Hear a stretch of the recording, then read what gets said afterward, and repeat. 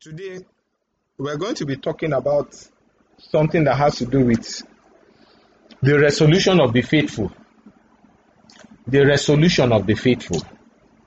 You can add the faithful man, the faithful woman, but the resolution of the faithful. To the best of my understanding, I know that there is a clear decision to follow the Lord that you have made. And not just to follow the Lord, you have also made certain agreements with God. So, you are not people I'm afraid to share this with. It is because you are such kind of people that we're actually looking at this. You are not people that want to play with the Lord Jesus Christ. You are serious-minded people. And that's why we're having this discussion or having this teaching. The bedrock of the Christian life is faith. No matter how you want to look at it, the bedrock of the Christian life is faith. Every single thing has to do with faith in God. The Bible tells us in Hebrews 11:6 that without faith it is impossible to please God. For he that comes to God must believe that he exists and he is the rewarder of them that diligently seek him. Faith has no room for complacency. Faith is a serious-minded business. It is a serious-minded reality, if I can put it that way. It is by faith that you become visible in the kingdom of God. Without faith, you are not visible in the kingdom of God. Oh, God can see you, God can see me, He can see everybody in the world. Because the Bible says all things are made open before the eyes of him of whom we have to do. Hebrews 4:13. Everything is made naked before God because he has the seven spirits of God. And because of the Spirit of God, he can see everything everywhere. He knows everything that's everywhere. He is God. We can't hide. But when it comes to having an identity, becoming visible, able to perceive the things of the kingdom of God, interacting with the kingdom of God, if you do not have an encounter with faith, you cannot be visible. It is because of faith that you have an identity in the kingdom of God. Faith gives you that entrance into the kingdom of God. Yes, grace provides you the platform, but faith gives you the entrance. And it is because you have an identity in the kingdom of God that you can relate with other people who are visible. Men of faith relate with men of faith. Men of faith relate with women of faith. Women of faith relate with women of faith. Without faith, you are not permitted to relate with a person on intimate and deep levels of the Christian life. I said intimate because love is something that must be open. The Bible says do not be unequally yoked with unbelievers. Why? Because they are not visible in the kingdom of God. They don't have an identity. They don't have a passport. They are not recognized as citizens of the kingdom of God. But to everyone who has encountered faith in Jesus Christ and has exercised it in Jesus Christ, then that person is visible. The person has an identity. The person can begin to transact in the kingdom of God. The person can begin to make demands. The person can begin to take steps and take initiative in the kingdom of God. But without faith, the person has no access into God's kingdom. Amen. Another thing about faith is that faith is actually, we can call it the raw material that you use to do every single thing in the kingdom of God. How do I mean? If you want to live the Christian life successfully, what do you need? Faith. Or let me even start from the beginning. If you want to enter the kingdom of God, you need faith. For by grace are you saved through faith. Not by works. It is lest any man should boast. It is the gift of God. Ephesians 2 verse 8 to 9. Now, it shouldn't surprise you that I am putting so much emphasis. Yes, the emphasis today is the resolution of the faithful. And that's why we are starting this way. But even though the grace of God abounds to everybody, not everybody is drinking of the river of the grace of God, because they lack this bedrock called faith. And that's why faith is paramount in the Christian life. It is the basic raw material. It is the basis on which you come into Christ. It is the basis by which you are sustained in the Christian life. And the Bible also tells us, I think that should be 1 Corinthians 13:30. And there are three things that remain: faith, hope, and love. And the greatest of these is love. But faith is in the mix. Three things. What that is saying to us, that even in heaven, our faith will still exist. And that is why we must pay deep attention, or great attention, to the issues of faith. The Bible tells us that the life of the flesh is in the blood. As the blood is to the body, so faith is to your spirit. Faith is the lifeblood of the spirit man. That faith must be exercised by love, but faith is the lifeblood of the spirit man. The Bible tells us, let's open our Bible to James chapter 2 verse 26. James 2:26. Anyone can read. For as the body without the spirit is dead, so faith without works is dead also. Thank you. As the body without the spirit is dead, so faith without works is dead also. So we see here that the spirit is what powers the body, right? Once the spirit of a man should leave, that body becomes a corpse. They tell you, mama has gone, baba has gone. Meanwhile, just 30 minutes ago, they were like, mama don't go, mama don't go. They are talking to the body because there is a spirit within the body.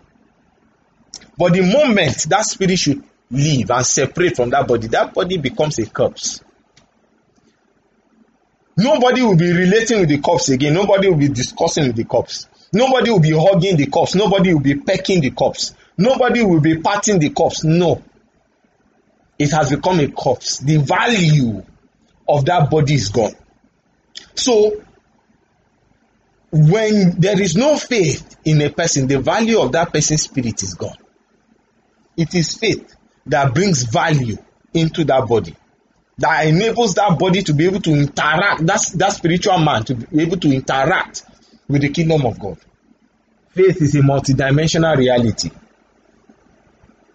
The more God opens it up to an individual, the more the person is able to do wonders. The Bible says, and they that know their God shall be strong, and they shall do exploits.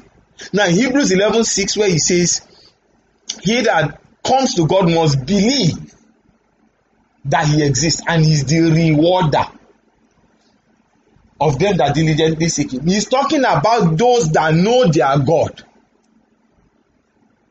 They will be strong and do exploits because they know how to engage God, they know how to diligently seek him and obtain the dividends of following God.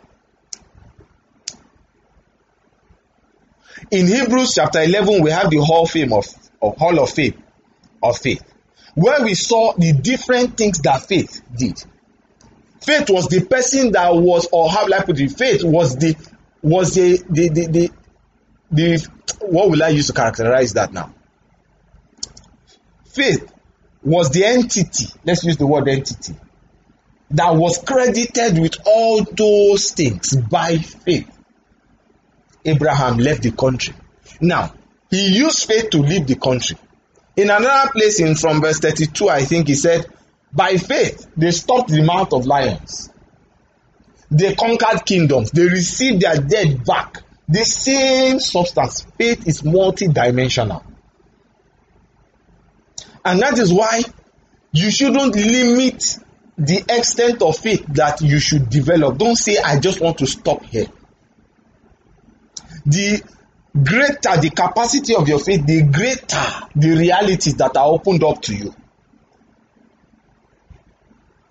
Jesus said, to him that believes, nothing will be impossible. Faith is the thing that gives you access into the infinite realm of God's possibilities. But it is in many dimensions. It is in many degrees.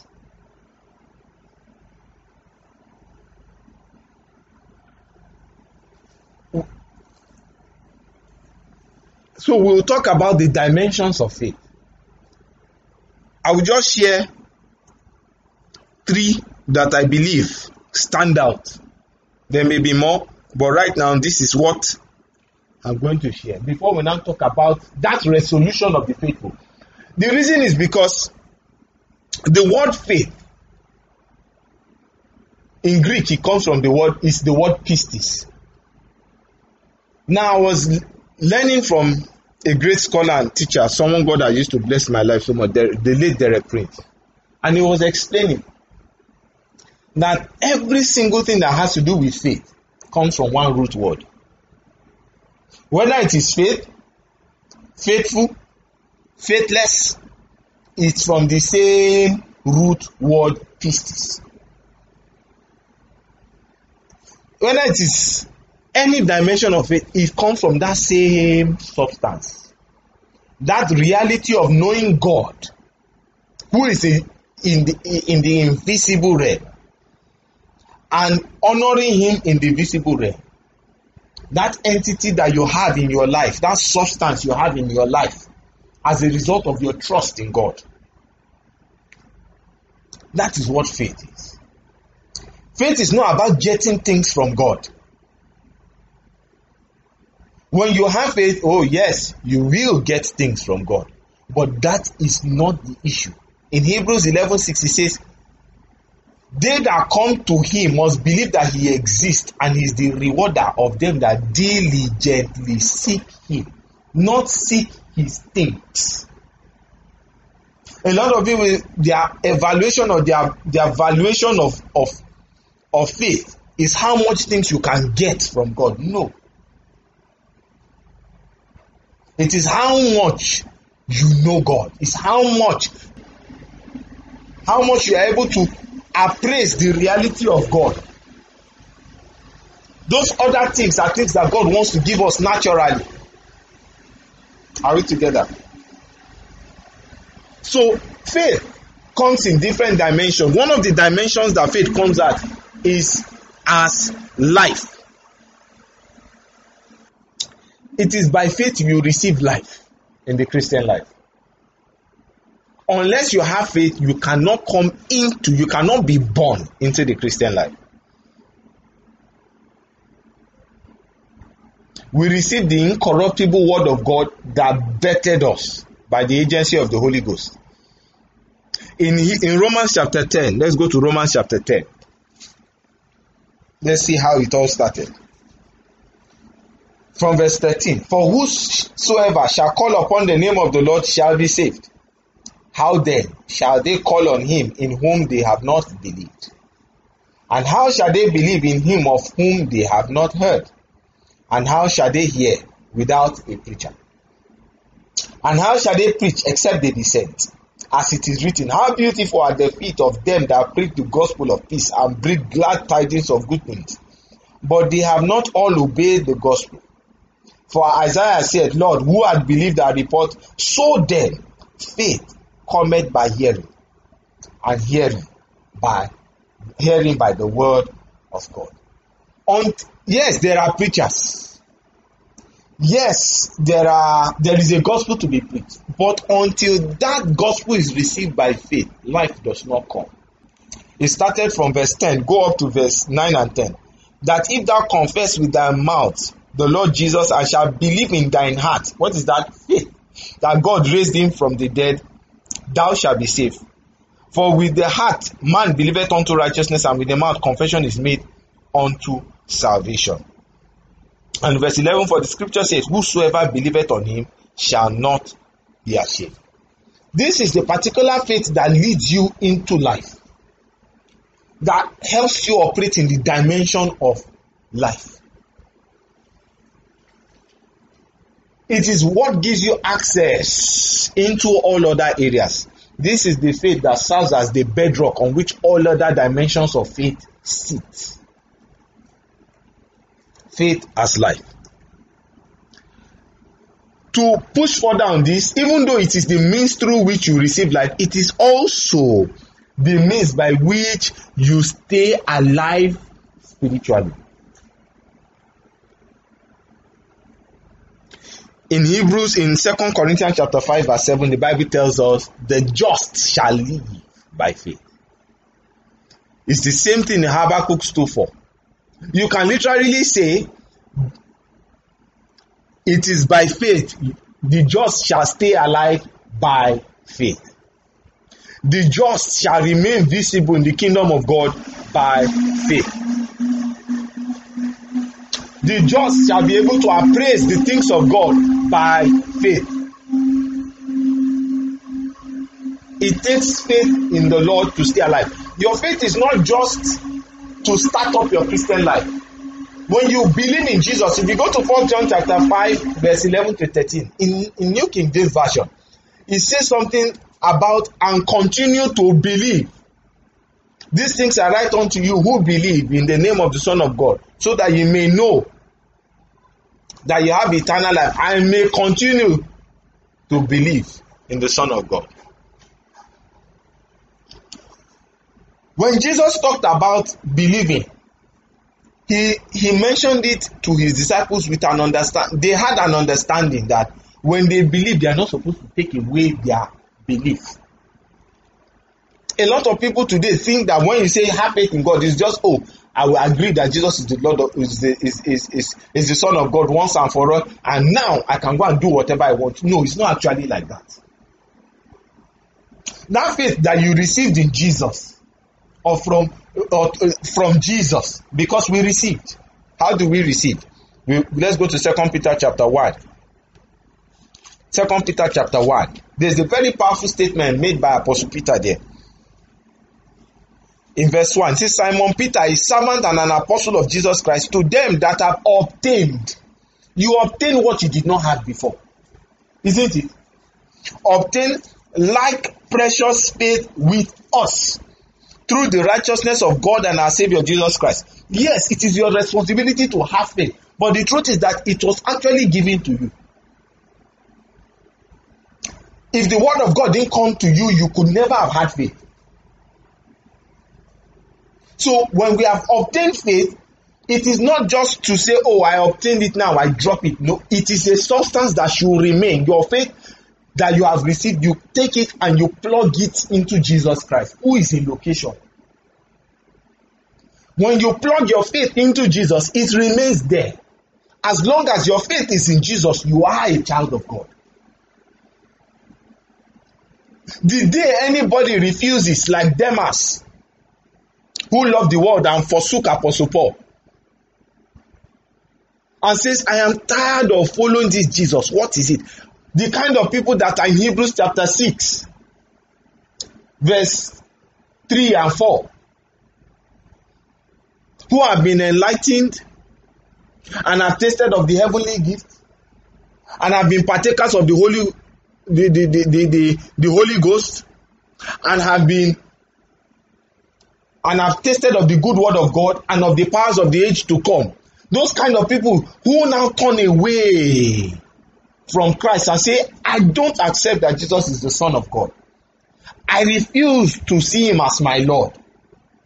They are the ones that take their faith out of Christ. That is why the apostles were always saying, I press on. Endure to the end. Do not fall from where you are standing, because some people have taken away their faith from the Son of Man, from the Son of God. Now, this is not to make us afraid. Eternal life, yes, is forever, as long as your faith remains in Jesus. A location. Nobody can take you away from Christ. Christ says, I will never leave you, I will never forsake you. Hebrews 13:5. But he never said that you cannot decide to leave him. Or a Christian, you will not leave him by the grace of God. None of us will leave him. But there are people that have actually left him, like Judas Iscariot. And that was why the Bible said, let his place be given to another. It was actually his place. But it had to be given to another.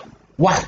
Because he took his faith out of Jesus. He followed Jesus. He did the miracles. He did all the things. But at a point, he started to doubt the reality of the Son of God.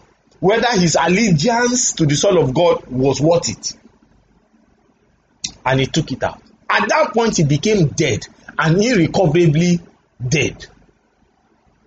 Because the Bible says there is no longer any sacrifice for such people. For they crucify to themselves again the Son of Man. Meanwhile, there is only one sacrifice. For by one sacrifice has he made perfect forever everyone. Hebrews chapter 10 verse 14. By one sacrifice, he has sanctified us. He doesn't need another. So what is this supposed to let us understand? It's supposed to cause us to guard our faith in the Lord Jesus Christ that brought us to life. Examine yourselves to know whether you are in the faith.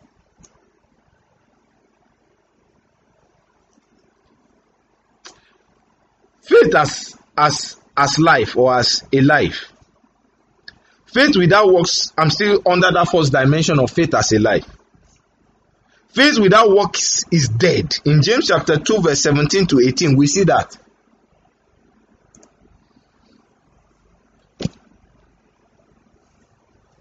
James chapter 2 verse 17 to 18. It says, even so,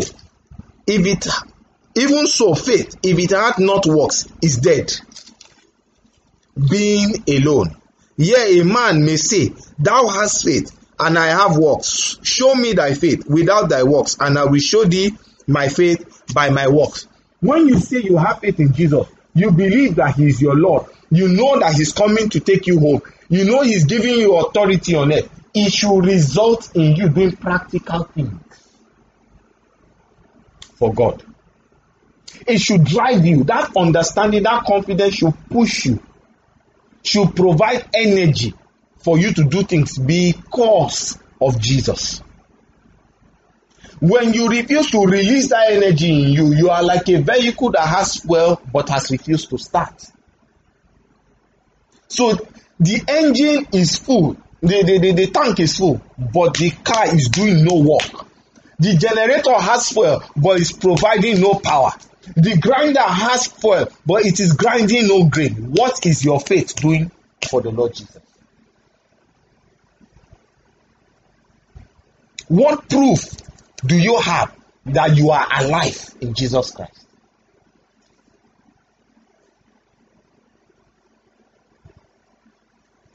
Faith always has works. It is by this faith that you show you are alive. Under this same point, and if you notice, there is a progression. The next thing is, it is faith that permits you to impart life. You start by receiving life. You continue by staying alive by the same faith. You proceed to showing that you are alive. Then you move to imparting life. All by the same faith in the Lord Jesus. It is impossible to glorify the Father except you have faith. Because God has given you a work to do. In John chapter 17 verse 4, Jesus said, Father, I have glorified you, for I have done the work that you sent me to do. Jesus could not have done that work except he had faith in the Father. But as a result of releasing his faith in the Father, he brought about glory to the Father. You cannot glorify God until you begin to release the life that is in you in the areas God wants you to release it. Are you in the choir? Release life. Are you a Bible study teacher? Release life. Are you an exhorter? Release life. Are you a giver? Release life. You are carrying the substance of God, the multidimensional capacity of God to release life according to the callings of God upon your life. Remember, by faith, they shut the mouth of lions. By faith, they won wars. By faith, they left far nations and received an inheritance from God. They did wonders. By faith, they also died. Some refused to even be delivered because they felt and understood that if I should take this deliverance, it is going to question my faith. They rather died in their faith than for their faith to be questioned. The Bible says, by faith, the elders received a good report. It's not just to come alive. It's not just to stay alive. It's not just to show that you have life. It's also to have a good report.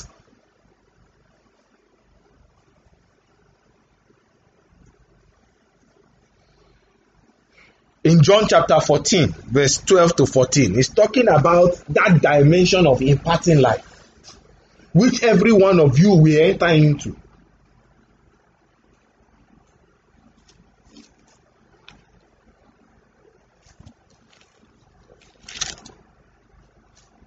John chapter 14, verse 12, verily, verily, I say unto you, he that believeth on me, the works that I do shall he do, and greater works than this shall he do, because I go on to my Father. And whatsoever ye shall ask in my name, that will I do, that the Father may be glorified in the Son. If ye shall ask anything in my name, I will do it. This is the realm of imparting. Yes, it is the Lord Jesus that will release the grace, but it is you that will believe. And what is the extent to which you can believe? There is no extent. Whatsoever you ask in my name, I will do it. The Lord Jesus has left the realm of the earth to you and I to fill with the glory of God. He says we will do even greater works than he did. Many of the fathers and teachers in the faith believe that this is not about the quality of the things, but about the quantity and the new things that Jesus did not do. For example, Jesus did not preach to people through internet, through all the world, did he? There was no internet. But today, we preach to people through internet and they are saved. Those are greater works. We speak to people upon the phone and pray for them, and the power of God comes upon them through just wires, airwaves. That's greater works. You can't say the quality is better because it's the same Holy Spirit that does the works. It is available to us. We are meant to impart life to others. Our faith must grow to the point where we are able to impart life to others.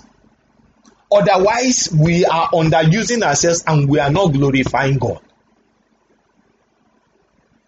It is expected. It is necessary. It is mandatory for you to be fruitful. In John chapter 15, it says, John 15, it should be verse 7 and 8. If ye abide in me and my words abide in you, ye shall ask what you will, and it shall be done to you. Herein is my Father glorified, that ye bear much fruit, showing yourselves to be my disciples. What is a fruit? A fruit is an extension of a life.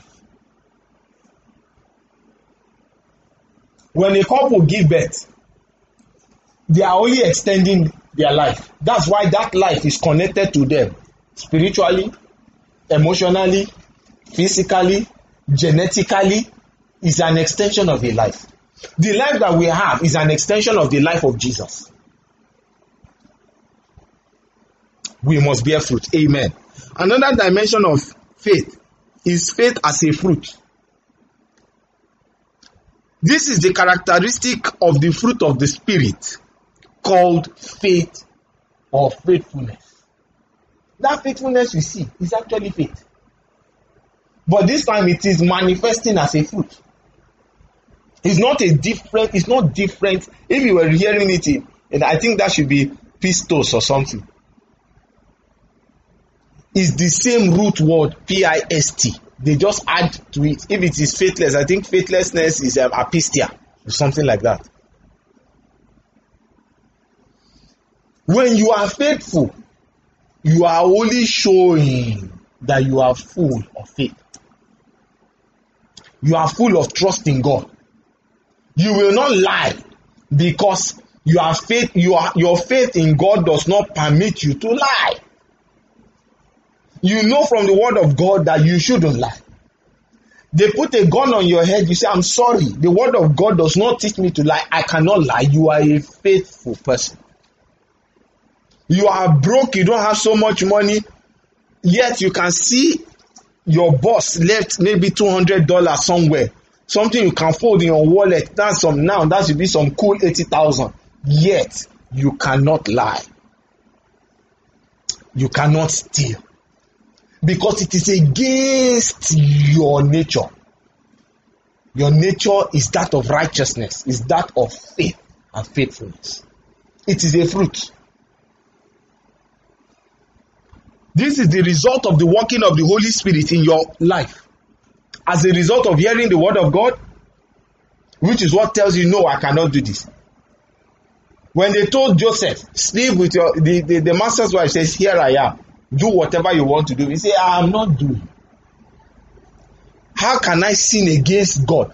It was his understanding of God. That was the word of God in his heart that had grown into a fruit that says, no, I am a faithful person. I won't do it. It put him into serious trouble. But he didn't do it. It can also be as a result of the working of the Holy Spirit through your obedience to him. Your obedience to the direction of the Holy Spirit can be a manifestation or is a manifestation of the fruit of faith in your life. It is because you have grown in obeying the Lord that you will continue to obey him, because you know, the word of God teaches me to obey the Holy Spirit. That was the reason why you started. But you have started to obey him and you are seeing the dividends. And it's not even really just about the dividends because you want to obey him.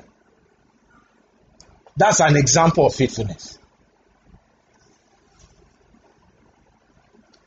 Faithfulness can also be as a result of the experiences you have had as a result of obeying God. Sometimes God says, obey, do this. He doesn't tell you what you will see while you are doing it. So you want to obey him, and you start to obey him, but other things begin to bring their head in. And those things are trying your faith. But as you remain there, you are growing in faithfulness. The fruit of faith is growing in your life. God has put you in charge of 50,000 and not 1 naira got missing. Another person put you in charge of 20,000 and you did not know it was still God that was entrusting you with it. Then another day when you really did not have money, you had access to 100,000 and it was tough. But you remained there. Your faith has grown as a fruit. It is still from the same root of faith that saves a person. But this is the dimension that is building your character. The dimension that is forming you into the nature of Christ.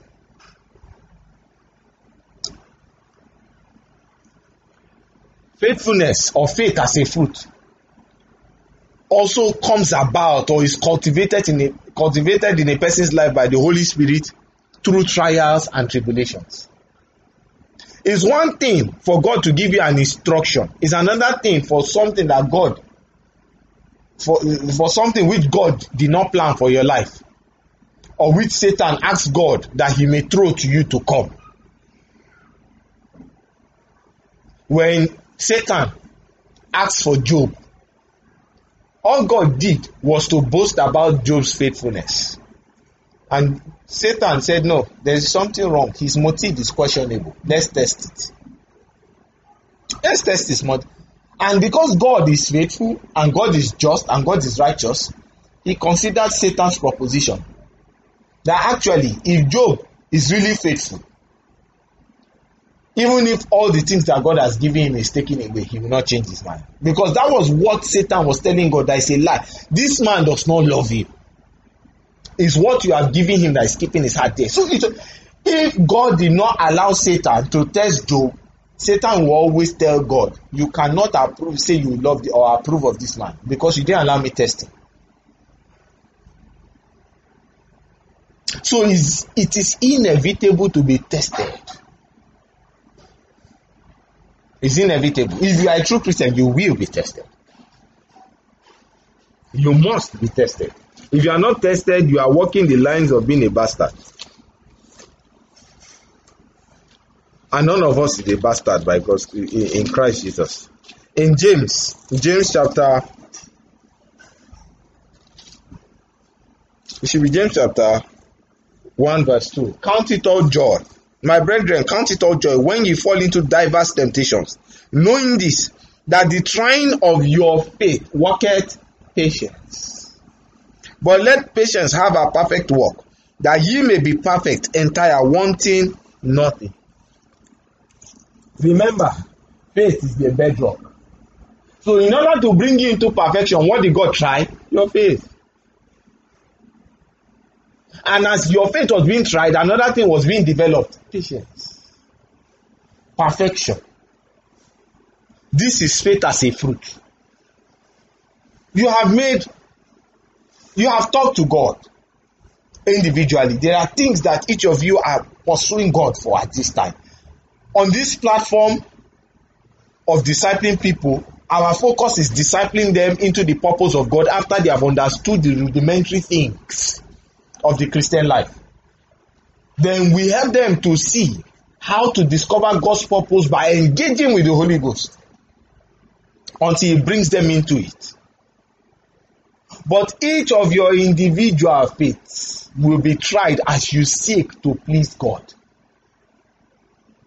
It does not mean that God is going to punish you. No, God is not punishing you. It can come simply as something that other people are asking for. You ask God for it and it takes a little bit longer. And you're like, so does God really love me? Oh, He does love you. That is why He's allowing you to go through that. If He did not love you, He will just allow you to grow and you become a spoiled brat that cannot be used for anything in life. You will be a vessel full of so much impurities. And until you are purged, God cannot use you. You must be purged. And as you are increasing in sanctification and purification, your use increases in the house of God. And it increases by honor. God begins to use you for more honorable assignments.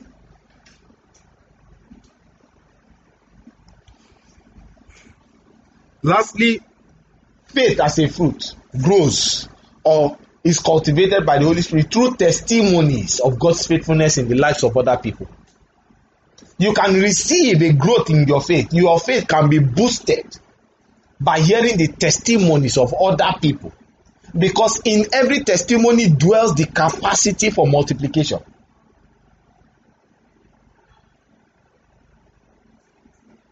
The Bible says the testimony of Jesus is the spirit of prophecy. When a testimony is released concerning concerning what God has done in a person's life, it releases spiritual power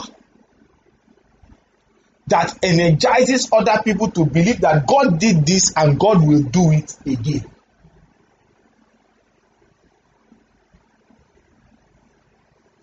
What David was doing when he was talking to Saul, he says, He has delivered me, the Lord who delivered me from the paw of the lion and the paw of the bear will deliver me out of the hand of this Philistine. He was engaging the power of testimony. And it applied, that was his own testimony.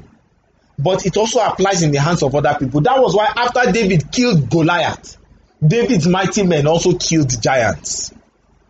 Because they knew that this our leader has killed a giant before. Giant killing is possible. And their own dimension was even different. One fell into the pit with a lion, he killed it, Benaiah, son of Jehoiada. He killed a giant that had 6 fingers and 6 toes on both hands. Why? Because the door has been opened by the testimony of David.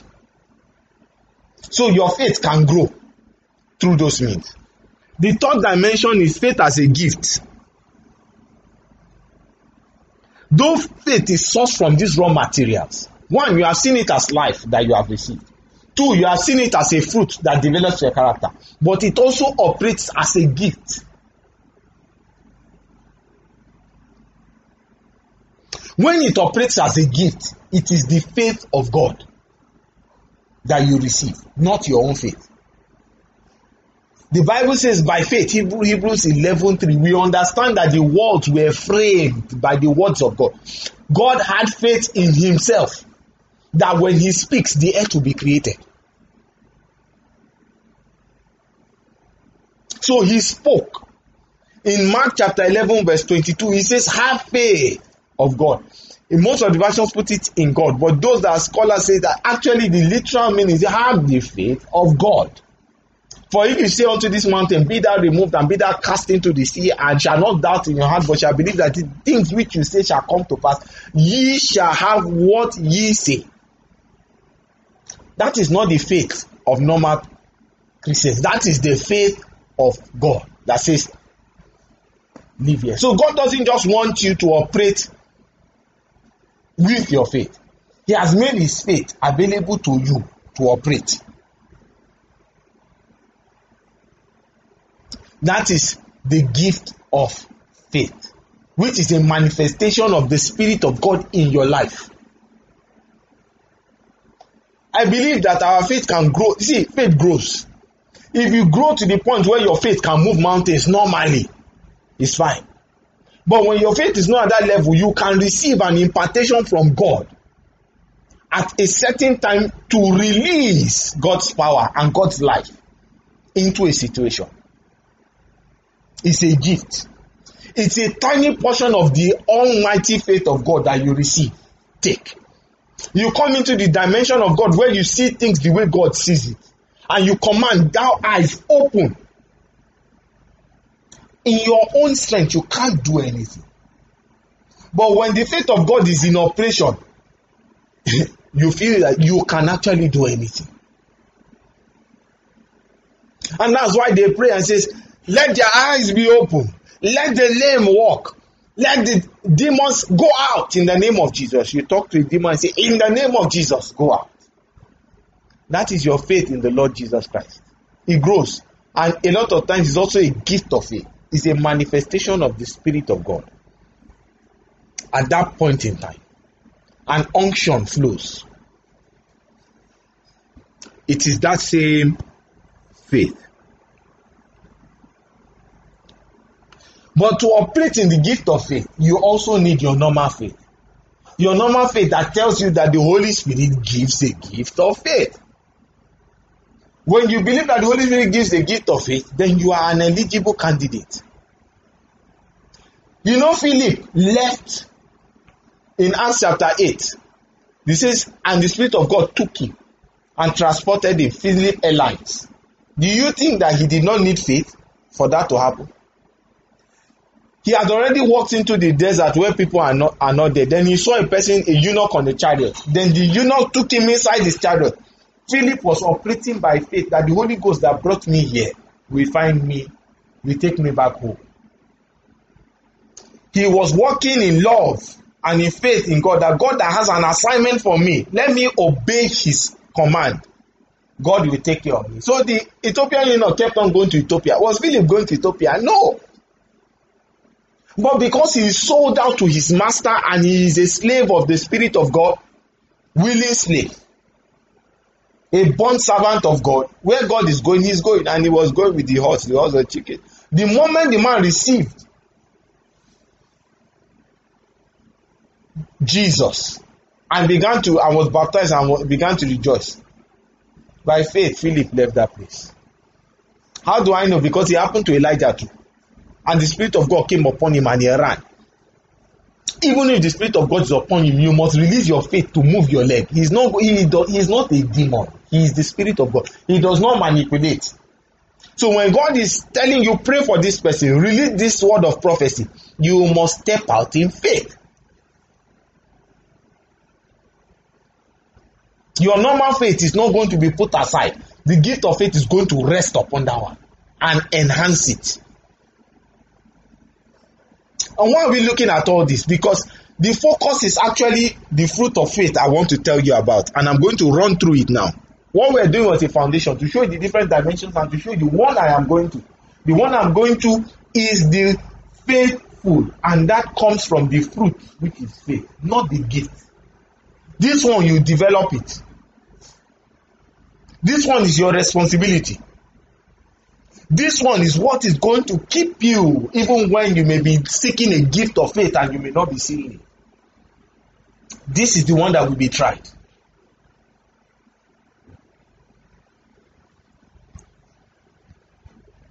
I have explained who the faithful is.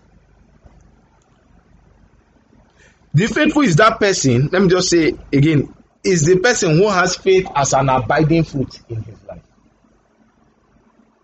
The fruit of the Spirit has 9 characteristics.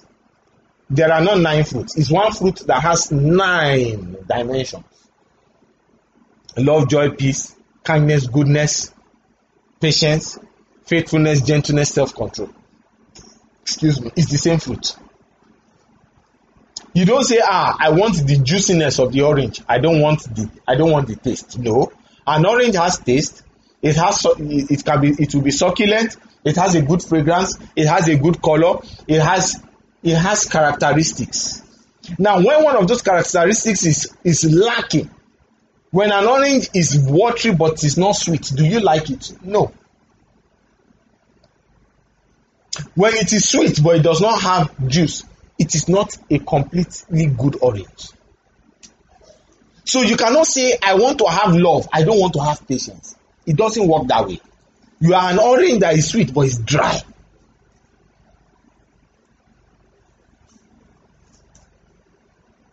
You cannot say, I want to be gentle but I don't want to be good. Let me just be gentle, I don't want to be good.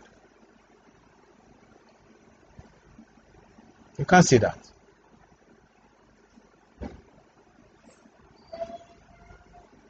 We need the 9 characteristics of faith.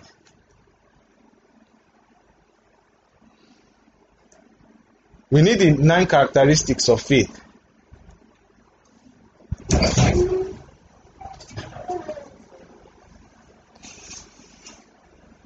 And our example is the Lord Jesus. Go to Revelation chapter 19 verse 11. I want someone to read that. Revelation chapter 19 verse 11.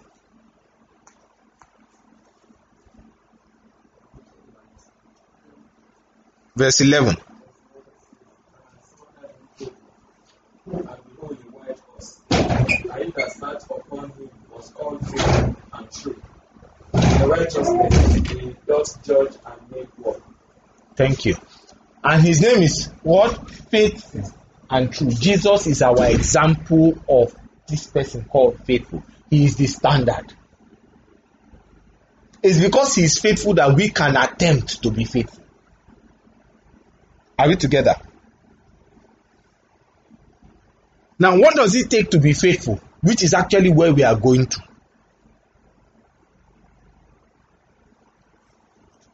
It takes a mixed spirit. In Philippians chapter 2, verse 5 to 8, the Bible tells us about Jesus, who did not, though he was in the form of God, he counted it not robbery to be equal with God, but made himself humble like a servant. He was made in the fashion of a man. He did all that until he died on the cross. He was meek. He was not just humble, he was lowly in heart. He did not exalt himself. That's why the Bible says that let the same mind be in you. Esteem others better than yourself. If a man is going to truly be faithful, he must start with meekness and humility. Because that is the standard that the Lord Jesus gave. And in John chapter 5 verse 19, Jesus told us that what he sees the Father doing is what he does. Why? He is meek. He didn't come and say, I want to do what I want to do. Now, a person that is meek is a person that has quieted his spirit before God and is not struggling with God. The person does not make himself of any value before God. He doesn't exalt himself before God. And even before his fellow men. She esteems people better than herself. Who is a faithful person? Is a person that has an understanding of the Lordship of Christ. In John chapter 20 verse 29, when Thomas had seen the side of Jesus and the hands of Jesus, what did he say? My Lord and my God. A realization came upon him that this is my Lord. But he is not the best example because he believed after he saw. Jesus said, blessed are they that believe when they have not seen. You have not set your eyes on Jesus physically or put your hands inside his side. So we are called blessed. We have believed in a Jesus that we did not see in flesh and blood. We are blessed.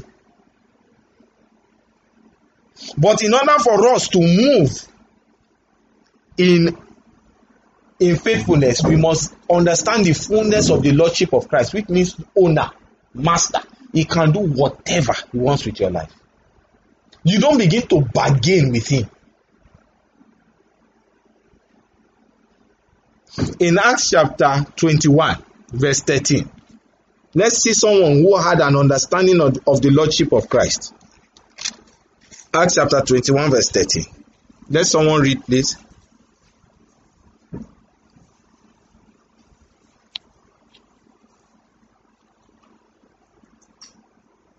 Then Paul answered, what do you mean by looking and making me? For I am ready not only to be bound, but also to die at Jerusalem for the name of the Lord Jesus.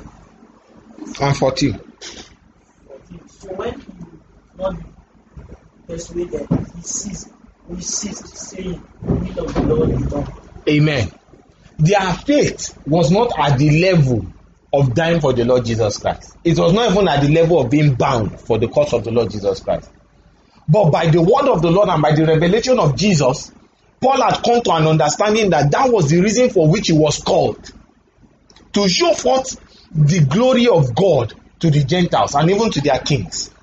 And Jesus told him that he will suffer great things for him. Meanwhile, other Christian faithful,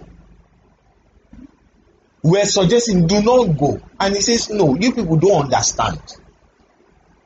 This is my path. If he was not a real faithful, a true, mature faithful, he would have said, it's true. After all, these my people, they love me.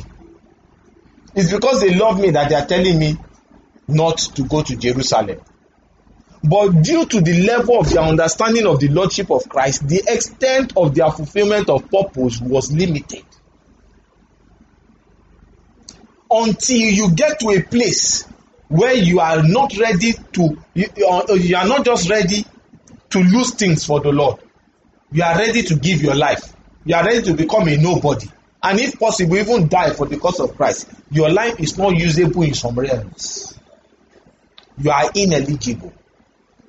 Paul got to that point, and that is the point we also need to get to. The point where the Lordship of Christ, understand the Lordship of Christ. Plead for the Lord to open it up to you. You need a revelation of who Jesus is as Lord. Personally, my life did not begin to have use in God's path until I understood the Lordship. I used to struggle. When God said, come and walk with me, I say, I'm already working with you. I'm a teams coordinator, I'm a home fellowship leader, I'm a this, I'm a that. Those things did not count in the presence of God because I was holding the most important thing, which was my life. I wanted to direct my life. I wanted to be an influential person, doing certain things, make my money, help the body of Christ. I did not know that I was the one that needed to be helped. And when the Lord told me, he says, your money, you will give me. I know. Your time, you will give me. But you don't want to give me your life. Give me your life. Take your hands off the steering. Take it off. And allow me guide your life. Stop saying you want to drive in this direction. Listen to what I'm saying. When I took it off, he now said, put your hand back on the steering and drive to this place. Carry yourself and go and join him and resign. First of all, resign. Use your hand. And write. The Holy Spirit will not write your letter of resignation for you. You will write it with your own hand. He will not use your money. He will not take your mobile app and put your PIN. You will be the one to do it. To give that sacrificial offering, you will type it. He's not looking for people that want him to do everything. He's looking for people that he will instruct to do it, and they will do it because they understand the lordship of Christ. That is when you are moving. All the other things that you want to know are all hidden in this. There's no prayer, there's no laying on of hands anybody will do for anybody that will yield progress in the path of purpose until there is a yielded heart that comes from an understanding of the lordship of Christ. Do you think people that just left Europe to come and start searching for souls in Africa are stupid? They just threw their lives away? No, they have seen something that is not physical. They have appraised something that is spiritual. They have laid hold of something that is eternal. And it's an understanding of the lordship of Christ. That is where God wants each and every one of us to be. Then we will now be useful. Then we will begin to touch things. Then we'll begin to release the life of God. All the great things you are desiring in your life, that is where it starts. But seek ye first the kingdom of God and his righteousness, and then all other things shall be added unto you. All other things.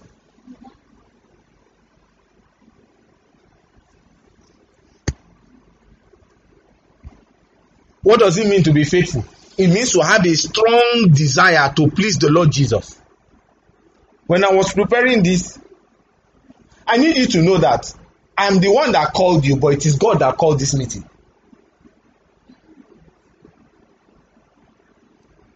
Frankly, this is not, yes, I meet some of you on Sundays. You see, my wife has her own time with the children. During the week, we have certain meetings. There are other engagements, but it's not my life. It's not my life. He said, call them. It's time to start meeting with them. You have not been meeting. Now, begin to put them together and to meet with them. And I had to call. It may be, he's the one leading it. It's not like that. There's another person that is above.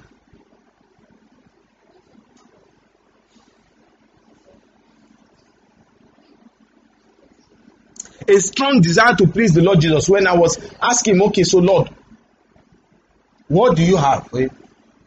He gave me this. As I was preparing it, when I got to this point, Stephen is a man. He didn't just understand the lordship of Christ. He strongly wanted to please the Lord. Do you think that Stephen could not have stopped talking about Jesus when they started questioning him? But he kept on firing them, and they were disputing with him, and they couldn't compete with the wisdom of the Holy Ghost in him, because he opened his mouth. If he shut his mouth down, they would have heard no wisdom from the Holy Ghost. If he saw, say, this my countrymen, they are madmen, they will kill me. But his desire to please the Lord Jesus was too passionate. He will not keep quiet.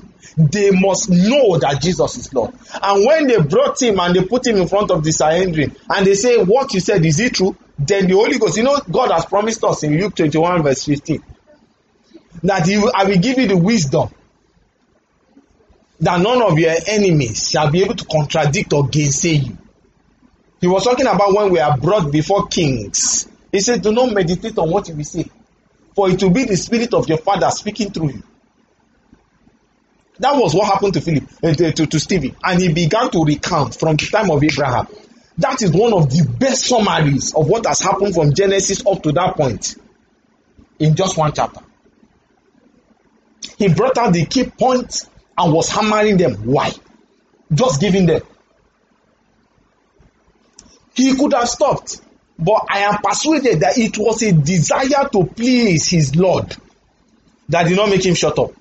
After he had given them the history, he now by the Spirit of God gave them, oh ye stiff-necked people. Which of the prophets have your fathers not killed? Do you think he did not know? You know the spirit of the prophet is subject to the prophet.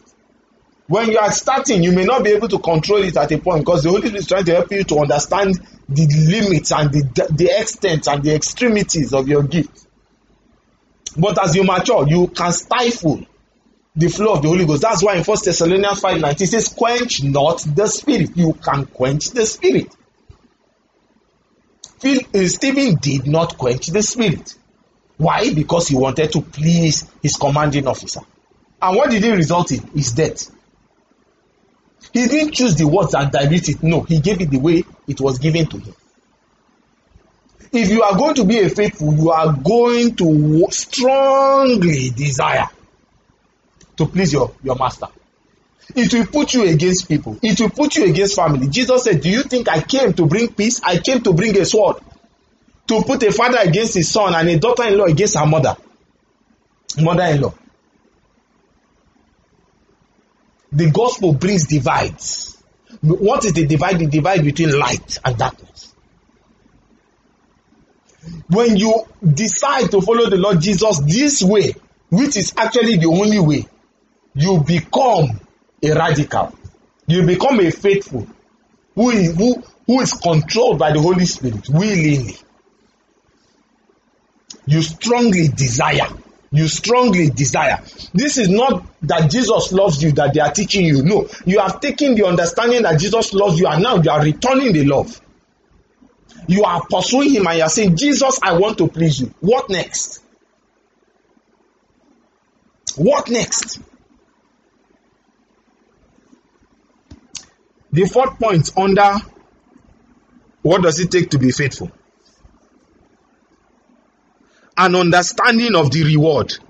In Luke chapter 22 verse 28, the Lord Jesus was talking to his disciples. He says, you are he who have remained with me in my temptations. Now I appoint unto you a kingdom, as my Father has appointed unto me a kingdom. And you will all sit on thrones, each of them, 12 thrones, judging the 12 tribes of Israel. When they remained with him, they received the reward. There was a point where Peter asked the Lord, we have left all to follow you. What is in it for us? It was not, Jesus did not say, you this unfaithful servant. So it's only the reward we are thinking about. No, he told you. So for every one of you that have left fields and fathers and wives and this and that, you will receive 100-fold in this life. And in the life to come, eternal life. But this was another aspect that they probably did not even know. That Jesus told them there was a reward. A man that is faithful has an understanding of the reward. Sometimes it is the understanding of the reward that will get you up your bed. It's not selfishness. It's an understanding. The Bible tells us that even Jesus, for the joy that was set before him, endured the cross, despised the shame. Endured the cross, despised the shame. For the joy that was set before him. For the joy that was set before him. He could see the reward. What is the reward that you are gunning for? Do you have an understanding of the reward of what it means to be faithful to Jesus? Do you think that he wants you to serve him for nothing? Don't you know that he has not caused the seed of Jacob to seek him in vain?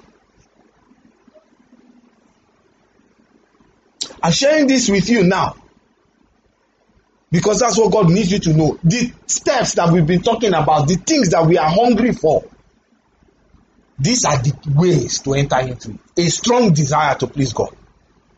That will cause you to move even when others don't want to move. When your blood siblings are saying, no, I don't think I will do it. You love them, but you have to move for that. Because there is a person that you want to please. The fifth point, a decision to pay the price. It's one thing to understand the reward. It's another thing to understand the Lordship of Christ. There must be a decision to pay the price. You must count your cost. And when you have counted your cost, you must pay the price. And this price, in fact, when you make the decision, you don't know the entire price. You must make that decision from the beginning that no matter what the price is, I will pay it. And the grace is available. It's just your willingness. What prices are we talking about? This is price, P-R-I-C, not P-R-I-Z-E. The last point, understanding of the reward, is P-R-I-Z-E. That is the reward, that is the price, a crown of life, and the other things. But this one is P-R-I-C-E.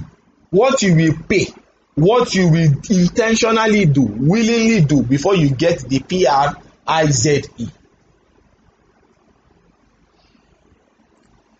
You need to be ready to look foolish in obedience. Until you are ready to look foolish in obedience, you cannot be a faithful.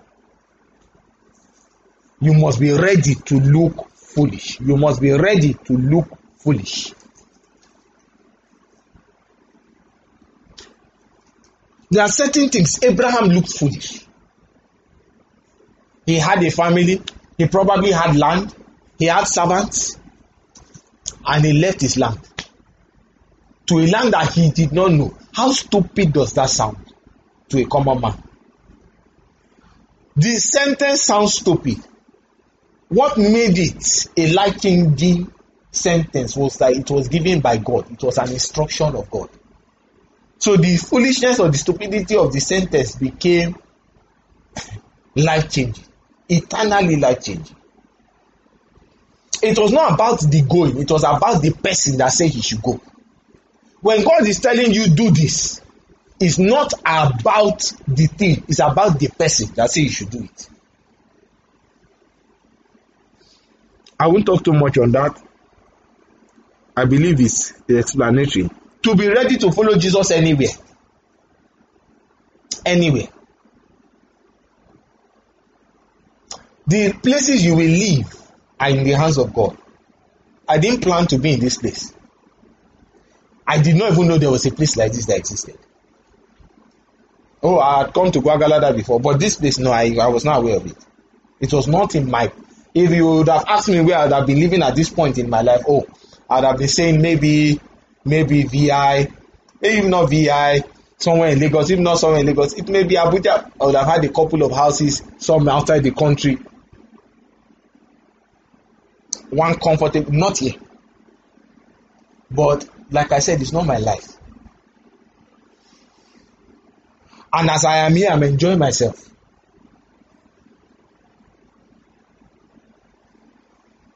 Follow Jesus anywhere. Follow him. If he says, go to this church, you will go to the church. If you want to leave the church, let's say he didn't even send you, you went to the church and he did not say anything, he was all right with it. You now want to leave and he says, no, you're actually in the right place. Don't leave yet. God, can't you see the way they are treating me? Can't you see that this pastor, he has comma? That is the reason why I want you to be here. Everybody in the church cannot have comma. What of all the small sheep that are coming? Who is going to tell them to sit down there? God, me too, I need to eat. Yes, sit down there. You sit down. You are there, your family, and you are praying. Some of the things we are discussing now, it's not now that it will come up. It's in the next 5 years, in the next 10 years. But it is a lifetime of following Jesus. The disciples followed Jesus everywhere. When, after he died and resurrected and told Peter, he said, when you were a child, you took yourself and went anywhere you wanted. But when you are old, another will guide you and take you to a place where you do not want to go. And John explained. If John did not explain, we may not have understood what he was saying. He says, with this, he was talking about the death by which Peter was going to die. It was a prophetic statement that needed insight. When he was a young believer, anywhere he wanted to go, God allowed him. But when he became a father, and a father of fathers, and he needed to show that he was an apostle of the Lord Jesus, he was going to be led to die. Even though he didn't want to go. But he will have to go. Willingly. If he did not want to go, he just needed to deny Christ. But he couldn't. He dare not. He has seen what happened to Judas. All the work, all the reward that was waiting for him. All the visions of God and of heaven.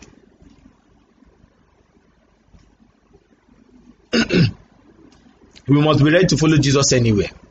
Anywhere is the best way to classify it. Because there are places God may send you to that I cannot think of. You cannot think of. Now, to him that is able to do exceedingly abundantly above all that we ask or think, according to his power that worketh in us. By the power that worketh in us, he will tell you, go and do this. Say, God, I never thought about it. He says, I know. You are not supposed to be able to think it up. That's Ephesians 3:20.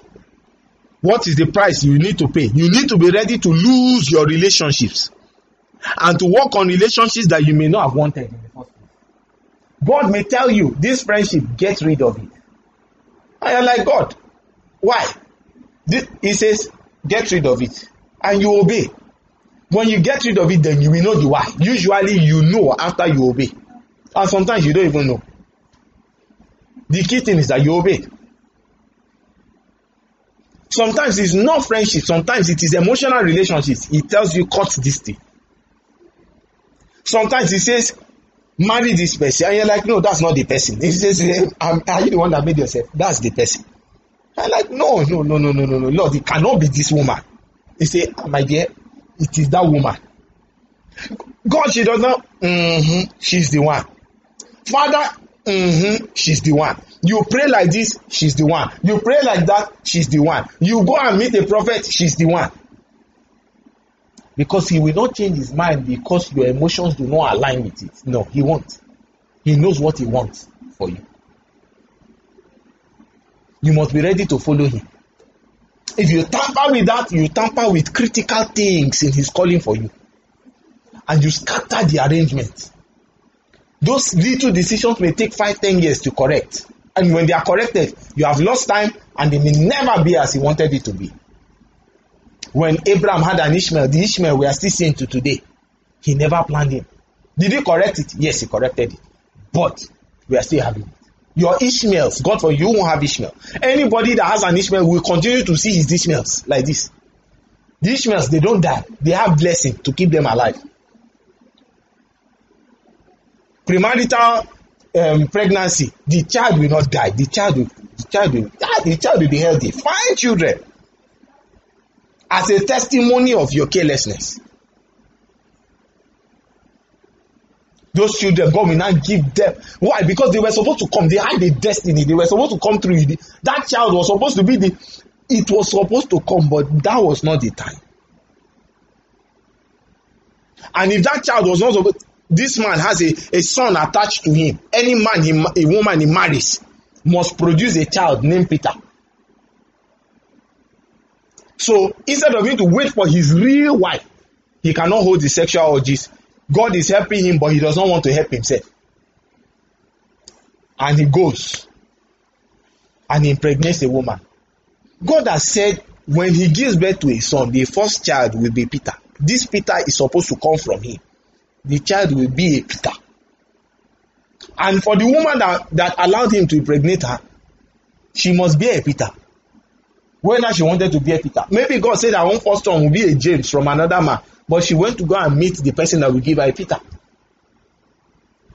If you tamper with the plans of God by not following Jesus everywhere, you create things you are not supposed to create. When he says move, you move. If you delay, you create what you are not supposed to create. If he says stay and you move, you create what you are not supposed to create. That's how it works. And timing is critical. Anyway, we are not talking about that in depth today.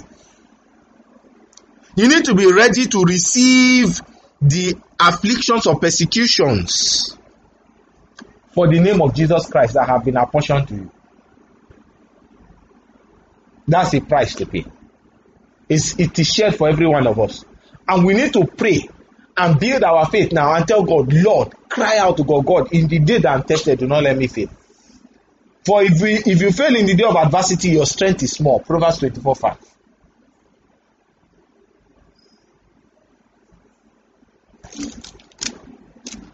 A wise man is strong, yea, a man of knowledge increases strength. One of them is verse 5, one of them is verse 10. I want to be sure that it's 24:10. The second one is 5.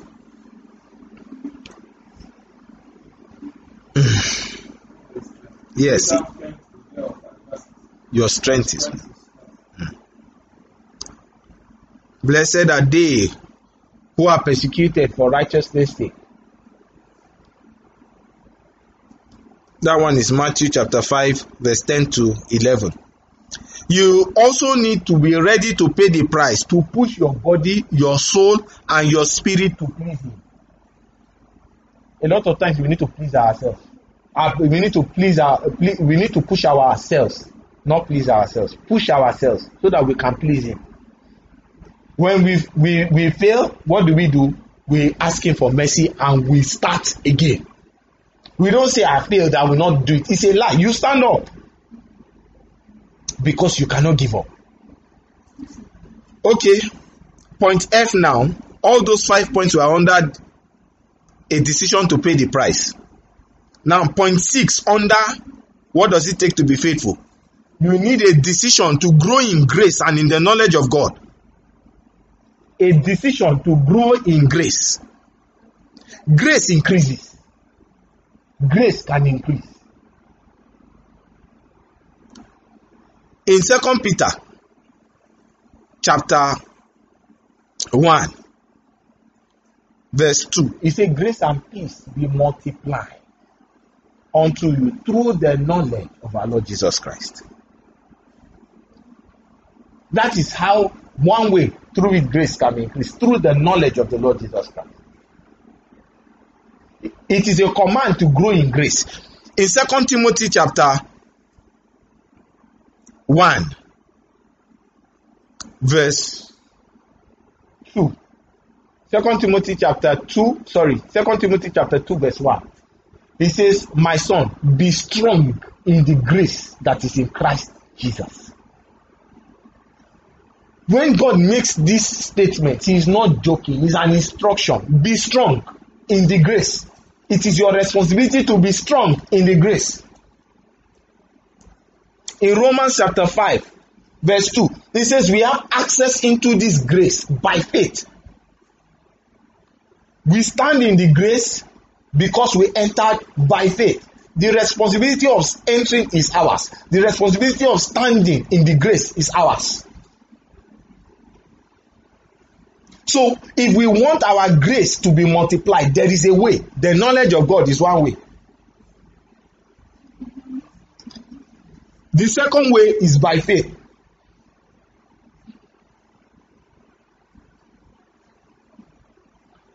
In Romans chapter 4, verse 16, it tells us that the promise is of faith, that it may be of grace. If you want to receive grace, you must go by faith. Abraham received the grace of the promise by faith. Faith and grace are connected. Lastly, what does it take to be faithful? A resolution to succeed based on the triumph of the Lord Jesus Christ. The Lord Jesus has already won the victory forever. And if we will trust Him and keep our faith in Him, He will bring about the fullness of the victory in our lives, in every day. But the resolution to trust Him to bring that victory is in our hands. You want to fulfill God's purpose for your life? Excellent. You must make a resolution to stay with Jesus throughout the way. It is, you have made one. Yes, you made a resolution to start. When you get to a juncture in your life where it is a change of face, because changes of face will come when you have been faithful, you need to make another resolution to continue. It's not so much different from the first one. By the time you get to the second bus stop, you understand what it means to follow Jesus because your eyes have seen one or two things in the first place. So you know now when Jesus says, follow me, you're like, God, thank you for the first phase. You understand that you can't turn back. If you turn back, then you are behaving like a faithless person. He who puts his hand to the plow and turns back is not fit for the kingdom of God. We are not permitted to turn back because we are not even the ones doing the work. All God is asking from us is our faith in Him. Trust Him. But it does not mean that it will not demand from you. You have trusted God, you have planted 5 churches, and you have sweat. You know how much time you have prayed. You know how much of your life you have given out. You know how much. Then the Lord says, well done. I want to send you to this nation. You were in a community. You had wine. Then he says, I want to send you to a nation. You must make a resolution to still follow. Don't think that it's an automatic thing that because you followed him for the first phase, you still want to go. No, it does not work like that. Because the demands are new. So he's going to make it clear to you again. He doesn't want you to go back. But he is going to let you know that you are going to face something. And he wants you to release your love a second time. In a continuous fashion. Now, Lord, I never changed my mind. I'm still with you. Let us go. And he will continue to lead you. You get to another level, and each time he's doing that, he's moving you to a new pedestal. But some people get to a point and say, God, see, I've tried. You too, you know I've tried. I've worked with you for 20 years. See, my children, this one is here, this one is there. At least let me even stay with them. And he's like, it's alright. He really loves us. And he understands. But it does not mean that he will not still demand. Because in his demanding, you will experience a new level of his love to you. Let me tell you a story of one man called Mahesh Chabda. He was discipled by that father in the faith, Derek Prince. And he now has become a father of fathers. He is from India. And in their tribe, they are very, very relational. Somebody died. And he was having a meeting of hundreds of thousands of people. And they called him that he should come for the burial. I think either his brother, his mother, one of the two. He was in London. No, sorry. He was in, the people were in London and he was somewhere else. And his heart was crying that, God, I need to go. I think it's his mother. So the temptation was that, fly down. He said no. In the first few days, God had given them a couple of thousands of lives. Souls. That's how he went to the Lord and said, Lord, I can't. He cried. He had to cry. An elderly man, he cried. The day that he was supposed to have traveled, that meeting was fire. The glory that came down in that meeting was greater. The number of people that were saved were multiplied. The souls that were healed, the people that were healed multiplied. People that were multiplied. And that's how it continued. There was a change in his anointing and in his ministration. But that was not the end. He's strongly prophetic also. He's an apostle. So he now was worshiping with the Lord, and the Lord now told him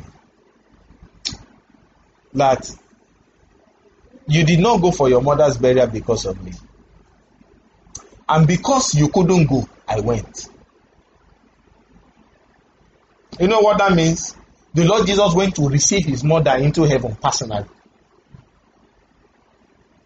Because he was a faithful servant to obey, do his master's bidding. When you do your master's bidding, he will do your bidding. He will do your bidding. Because this is a recording.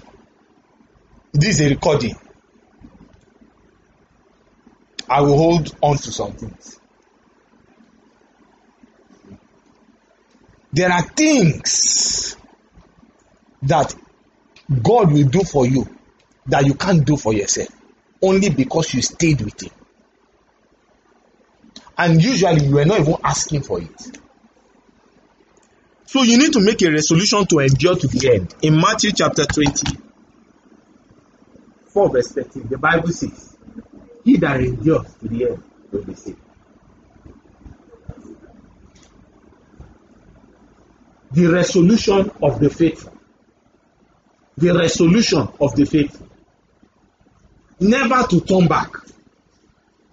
This It's not, this message does not mean we are doing anything wrong. No. It's not a message for people that are doing things wrong. No. Even though it can help them. It is so that we will understand that this journey that we're embarking on is a journey that has rewards, but it needs a certain attitude. You cannot lose on it. By the grace of God, I have not lost on it and I will not lose on it. Because the person that calls is sure. Faithful is he that calleth you, and he will do it. So I want you to bow your heads and talk to God. You've heard a couple of things. I don't know what it is God has highlighted in your heart.